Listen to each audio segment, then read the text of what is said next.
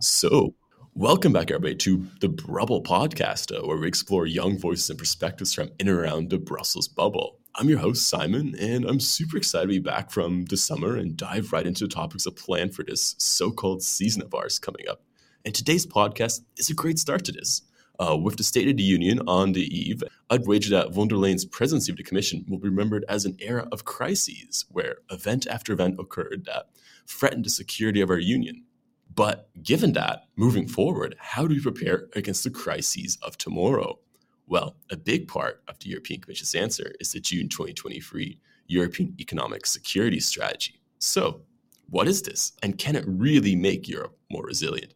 Joining me to dive into the specifics of all these big and small questions is a man who I've known for quite some time, Gareth. Thanks, Simon. Good to be here. Good to catch you on your busy trip to London and hopping around the world. I think it's only 10 countries this year, but there we are. Before we make you out to be too much of an elusive man of mystery, can you tell us a bit about what you do in your life?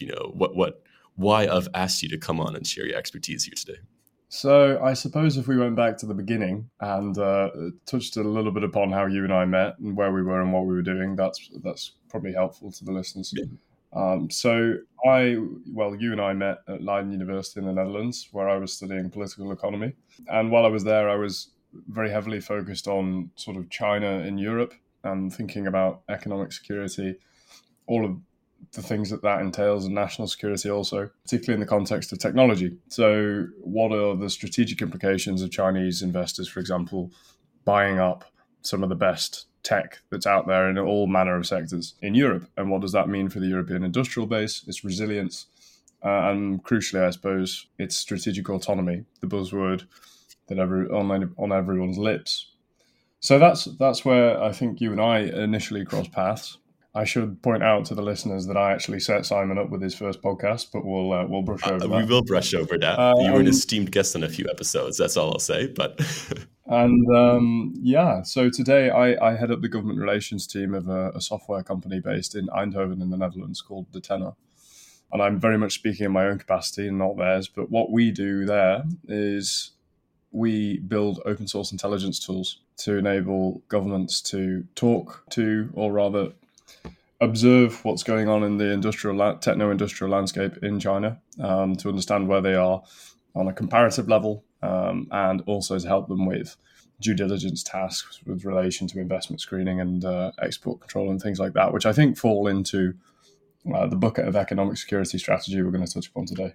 So that's where I suppose I come into the mix. Yeah, it's an exciting mix, especially given, as I was characterizing our era of crises we were living in beforehand, given all these threats that we're seeing these days.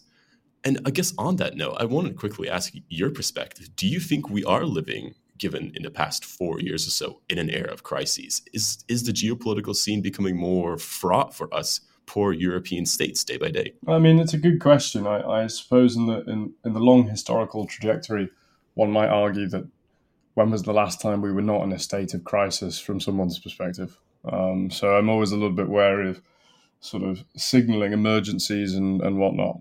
There's always flashpoints, but we don't live in a stable world. We never have, because there's motion, right?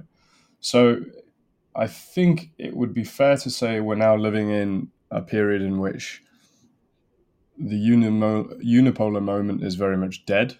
I don't think that people believe that the United States is a superpower that's going unchallenged in the world. And I think that in Europe we have political instability, polarization, economic stagnation. We're still reeling from a natural disaster in the pandemic, of course. So you might say that we're living in a period of crisis, but I would say we're living in a period of flux in which certain structures and previously held assumptions no longer hold in that sort of post-Cold War era. And I think that the sense of, let's call it uncertainty, why people may be considering it crises, is because there's new shifts in the world and people are unfamiliar, so they're trying to grasp onto that new reality and make sense of it all. So maybe, in fact, to answer your question in a more succinct way, a period of crisis is a moment in which people, individuals, polities, whole societies are recalibrating their view of the world and their perception of reality. And I think that that's something that's going on now. And that extends to concepts, ideas, actual experienced actions. The only one that stands apart is perhaps the ongoing war in the Ukraine. I think that's a clear flashpoint of crisis, Yeah. right? War returning to the European continent is something that no one foresaw, particularly beyond those in the security services, perhaps. Yeah. And that we can signal is a really big crisis. There's no doubt. But I think other stuff is simply the recalibration of economic orders and so on that's taking place is just meaning that we're wrestling with new concepts. You're showing your political historian colors in that answer, really driving on the lessons of the past to influence what comes tomorrow. But I think it's also interesting, maybe for our listeners who might not be aware, but what is this concept of economic resilience, and how does it tie into this era of crises that we've been seeing? I suppose one always needs to keep an eye on the horizon, if you like. Just because a risk is unlikely doesn't mean its impact, if it were to occur, is in some way more limited. But maybe this is actually like a good point to focus on in terms of the risks that are identified in the strategy document itself, the economic security strategy. Should we introduce the document first, then, very quickly? Yeah, I think it probably makes sense. So, like you mentioned, earlier this year it was passed in the European Parliament, and the Commission published their economic security strategy. And maybe the easiest way to consider it is to consider its principal objectives, or rather its goals, its aspirations, and the inherent risks that it currently perceives in the world, and hence its genesis as a strategy for the European community. So, to run very quickly through the primary goals, one is to promote the European economic base and its competitiveness. Two is to safeguard what we've already got in terms of capability and do so against future risk as well. And thirdly, it seeks to partner with like-minded countries on shared concerns with relation to our respective economies, and then the whole bucket of things that come under the banner of trade and investment, you might say. In terms of the risks they identify, again, as a sort of experience from the pandemic, so supply chain resilience. Secondly, critical infrastructure and physical or cyber attacks on critical infrastructure, of which they could be many and varied. The third one is tech security, technological security, and technological leakage, which I suppose in some ways is actually related to critical infrastructure. But you might say that on a strategic level, I was in the past analysing that through the prism of foreign direct investment in European companies. So that's kind of what that's talking about. And then the fourth risk, which I would probably steer away from because it's not necessarily my area of expertise, but that's the weaponization of economic dependencies and economic coercion. Do you think that these risks are the proper ones that were identified? Do you think there's anything missing in this list of 4 risks that you ran through, or do you think they really hit the nail on the head here? I think the first 3 make an awful lot of sense. And the fourth one is, to my mind, a more straightforward national security question in a slightly broader way. So I think that the critical thing to think about here is they're thinking about sort of dependency. Mm-hmm. I think that's critical.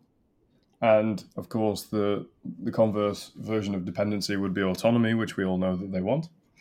They're thinking about sovereignty, which all security strategies should have at their heart. And then I think this question of resilience, because you see it come up an awful lot, but it's typically ill-defined. I would like to put on the record that we should understand resilience in the context of optionality. So it's not the idea that one might aim to maintain an existing supply chain, for example. But in fact, if that supply chain is broken for whatever disruption, as we saw with shipping, for example, in the pandemic, and it was absolute chaos, most of which was coming from at least Asia, but primarily China, that you have options. So if I can't get my main supplier to deliver the goods that I need from an industrial area in China, do I have an alternative at home in Europe somewhere that has shorter lead times and can step in during an emergency in order to give me that flexibility delivery? So I think that's the crux of what they're getting at. But I would counter with what you perceive it to be. Yeah, Because when I was reading through it lightly, because I will preface by the fact that I'm not an expert in this, hence why I asked you on here, Gareth. But when I was reading through the document, some of the literature surrounding it, I always thought, or I've had the impression that it came more out of a fear, right? A fear that Europe's place in the world, as it's been for the past while, is not very secure, especially when these like-minded partners we had in the past, we can't rely on, or the partners we're relying on now are no longer so like-minded. So in terms of that, how do we make sure that we actually can move forward to secure the, raw resources, the protections, the supply chains that we need to be a, advanced economy going forward? Well, I think that the document itself is born of a recognition that the world has changed, a recognition the world is perhaps not as friendly as we may have once hoped to believe. I don't think we actually ever believed it. I think that the rationale of states and multilateral organizations or rather supranational organizations like the European Union have never worked on a premise of blind hope, Yeah. Otherwise they wouldn't exist either. So I think it's a proactive effort to provide an umbrella document, a guiding document that allows us to coordinate our behaviours with regards to our economic and national security in a sensible fashion to safeguard all of the things that we think are important, as they already identify in the document itself. So, with the three-pronged approach, as they describe it, to the risk mitigation efforts, I think they're covering all the bases. So they want to strengthen the single market. So strengthening a strategic asset they already have makes perfect sense. And investing in skills and research and development, R&D, to do that is also something that they've already done. It's just about coordinating those efforts. Then, in reference to the second prong, if you like, the regulatory tools and supporting policy work. So those are things that they've already implemented. I mean, the dual use and export control department within DG Trade is well founded and has been there for a long time.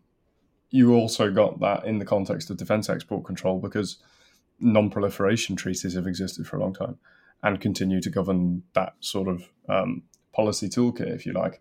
And then there's been additions which are also useful, such as the investment screening mechanism, which took hold in 2019, which actually was where I pretty much embarked on my journey into this topic.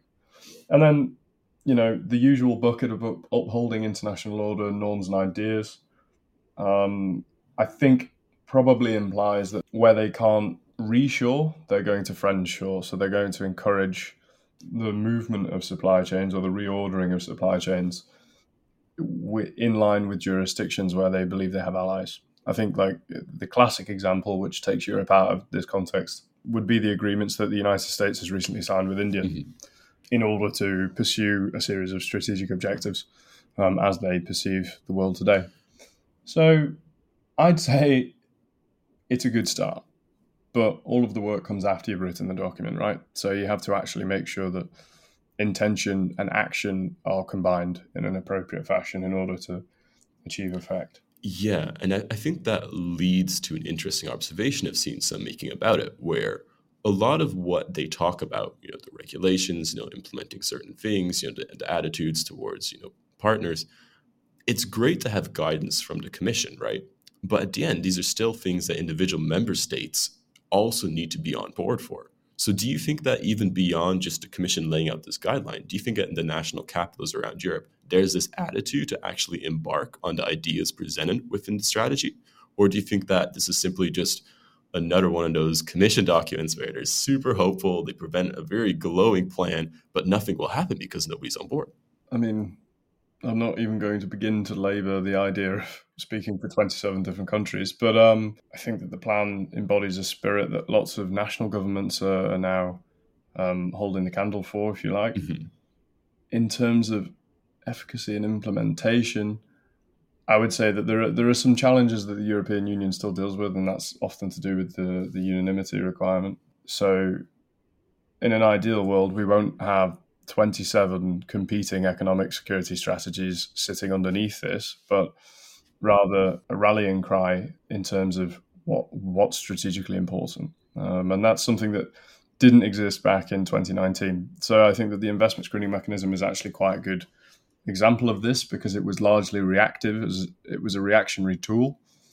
And the onus was placed on the member states to conduct the investment screening themselves. It provided guidance, but it didn't tell them that there was a uniform mechanism. It gave them the liberty to employ their own tools, which meant that you encouraged variation, which could become ultimately contradictory if you want to maintain your own single market.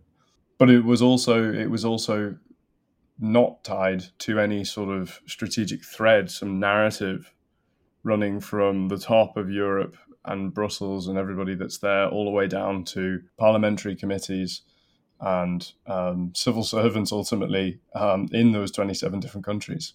So I would say that's where things have improved. So I think it's building upon stuff they'd already put in place, but now it's a bit more strategic rather than tactical. Yeah, I think that's a good way to put it forward, because I think at least one of the roles of the commission should be to provide, that overarching look at what embodies the European values, the European approach, and, deliberate amongst that of the member states, and then see how we can make progress on these issues going forward. Because we've seen, for instance, and I mean, not changing topics too quickly, but one of the things I was surprised at reading the document is there's no real mention to specific challenges or crises that could arise. It was just a very general approach.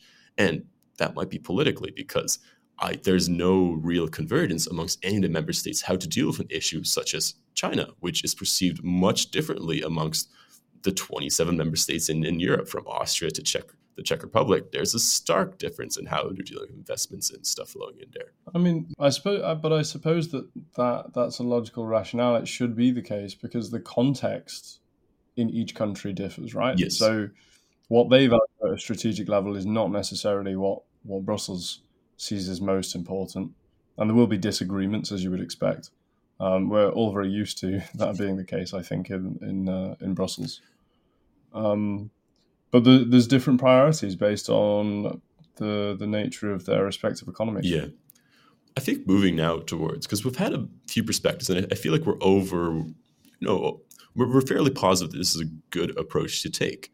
But I guess being a historian, let's throw this back 4 years, and let's say when COVID happened or when the Russian war of aggression kicked off a year ago, if we had this plan in place, do you think it would have made a big difference? Do you think that we've learned from the past to improve what we might be dealing with in the future?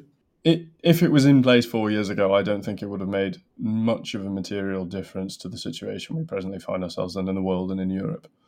If it was implemented 20 years ago, then I think you would see a material difference, particularly on the topic of industrial resilience and the industrial base. I mean, it's a topic that's on people's lips for a variety of reasons, but with my sort of defense hat on, if you like, look at all the supplies that we've had to, we've willingly donated to the Ukraine. But what became clear very early on was our supplies are pretty limited, and who's, sort of manufacturing all of that old school Cold War material that we didn't think was relevant anymore, guns and bullets, to be frank. And the answer is not many people at all. The industry leaders in these areas moved away from that because there was no requirement expressed, and cuts to defense spending were rightly made, and the peace dividend that people, I think, in Europe deserved after a long and arduous and slightly, worrying Cold War. You've got the spectre of nuclear annihilation hanging over you. You tend to care about defense spending. But the reality is, because that was never maintained, it's sort of in peacetime with the potential prospect of a war breaking out again. Maybe that speaks to something. Maybe that the fact that people just didn't believe that there was going to be any wars. It was believed that democracy had won. We had the end of history. No, so I think like a lot of that stuff. So I think we would still be manufacturing in a way that we were probably back in the 1970s, not in terms of process, but in terms of what we were manufacturing on the European continent. I don't think we would have offshored to such a dramatic extent the supply chains that we have in all manner of things. I mean, we all saw that, right, in 2020. All of the weird stuff you couldn't get your hands on because you realised that there was only one company in Europe that was manufacturing egg boxes. So no one had anything to put any eggs in, and there was no toilet paper, and all these things. It's. I think this would have been dealt with if there was an economic security strategy back in the late 90s, Yeah. with my hat on, I think. But in terms of the most recent times, the last 4 years, I don't think it would have made a material difference. Yeah. Yes. So hinting about these crises we weathered through, Gareth, as somebody that's, working a bit more in preventing the crises of tomorrow, what do you think the crises of tomorrow are? I don't want to ask you to speculate too much, but are there lessons we could learn to take into tomorrow, or are there specific circumstances you think we need to be really preparing ourselves for? Well, there's one lesson ahead of time. If I'm one of the people preparing for the crisis of tomorrow, then they need to find somebody else. But Don't say that. Market yourself. This is your chance. wouldn't be as bold as to state that I'm doing that precisely. But there we are. No, I think it's a fair question. I would say, I think we've already concluded that this strategy is a step in the right direction. I think ultimately a strategy is better than none at all.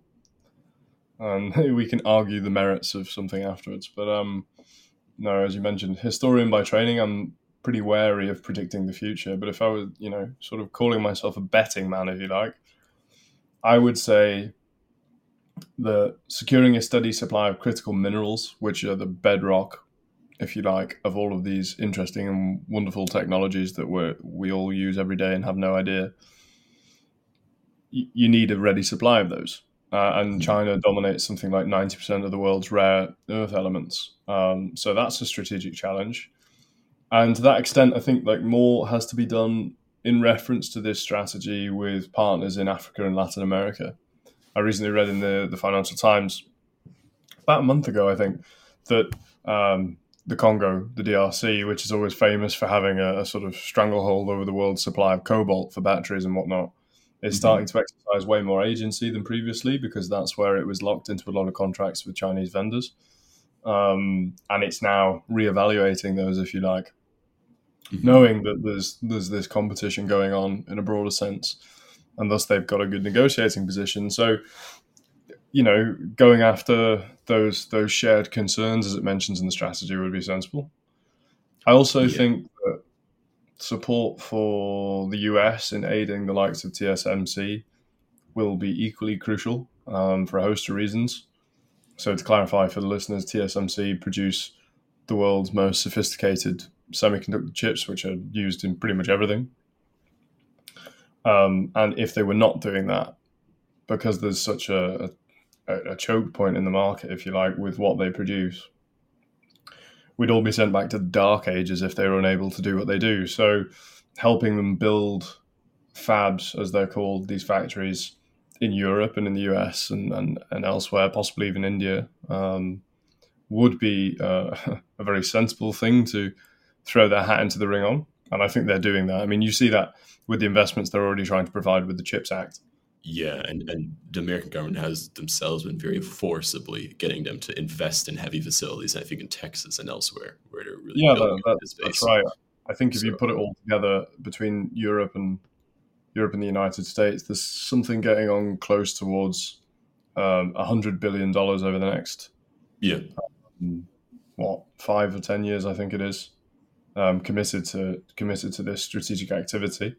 So I think that they're already making steps, but they'll just have to maintain that support because it's an expensive endeavor.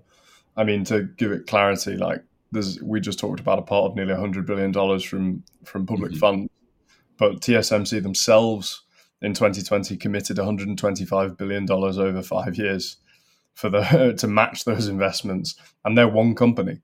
So there's going to be need for more capital down the line. So I think that's really important, and I think we also touched upon concepts and the importance of definitions, and also testing the merits of concepts, right, in that process deliberatively.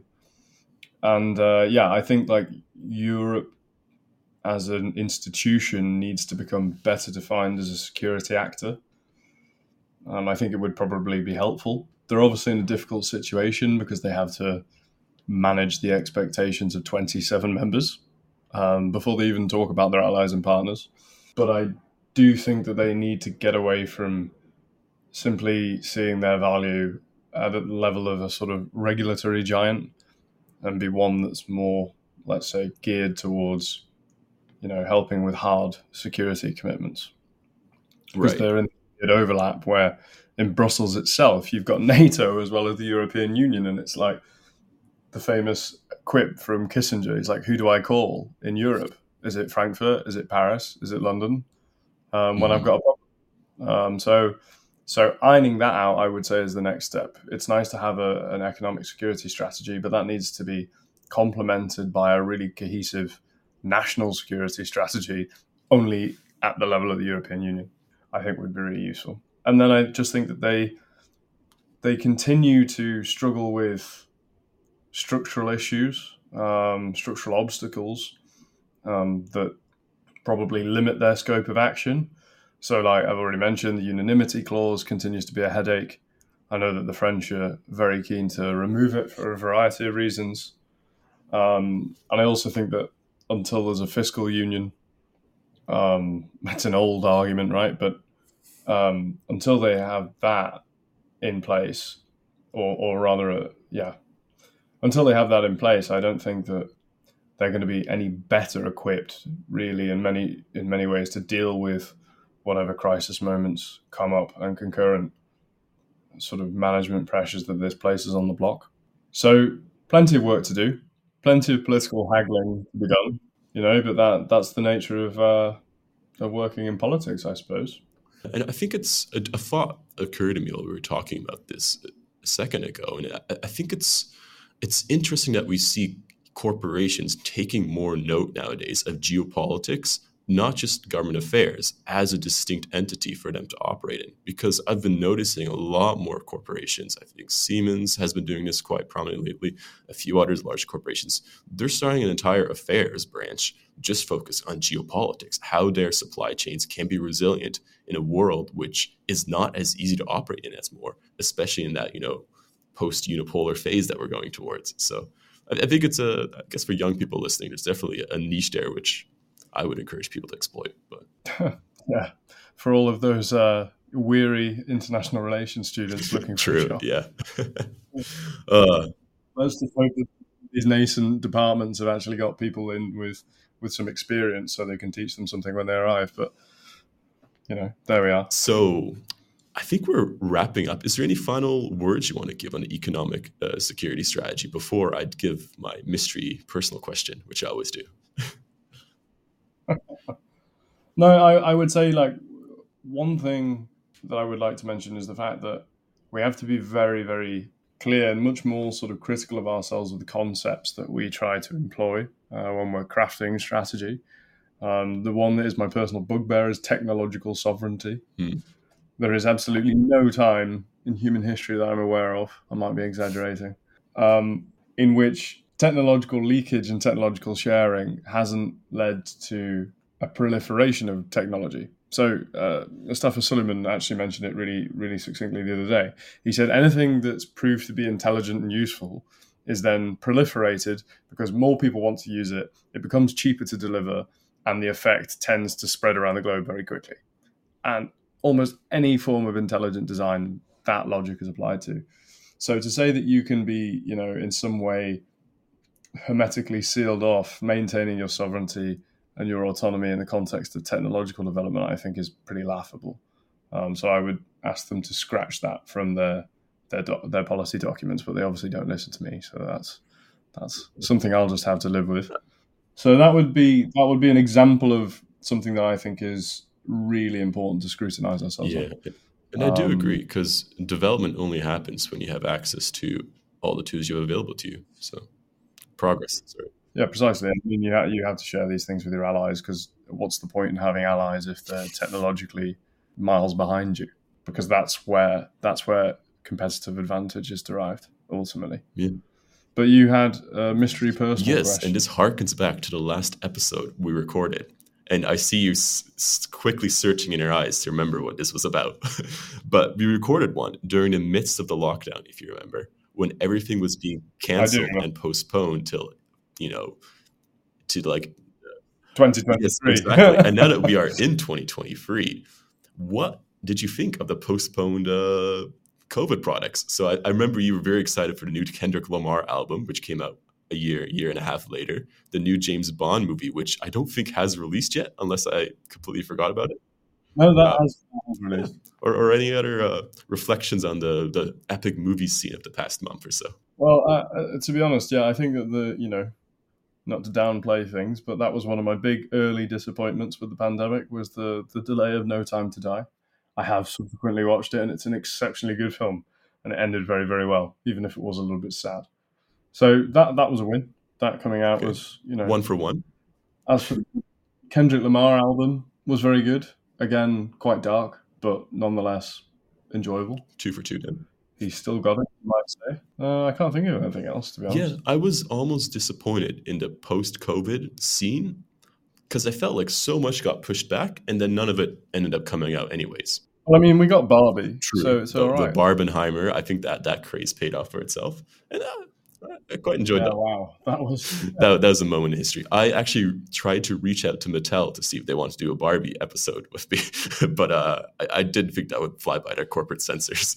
So yeah, probably not, probably not. No, uh, no. In fairness, I did actually go see Oppenheimer. It's a fantastic film, and I think everybody should go see yeah, it. and I will make an explicit note to those in Brussels listening. We need a petition for a better IMAX theater because there is one which is not even a true IMAX theater in the entire capital of Belgium. So, yeah, Well, in fairness, actually, thinking about that, to go back to giving you, yet more material for your future go podcast. for it.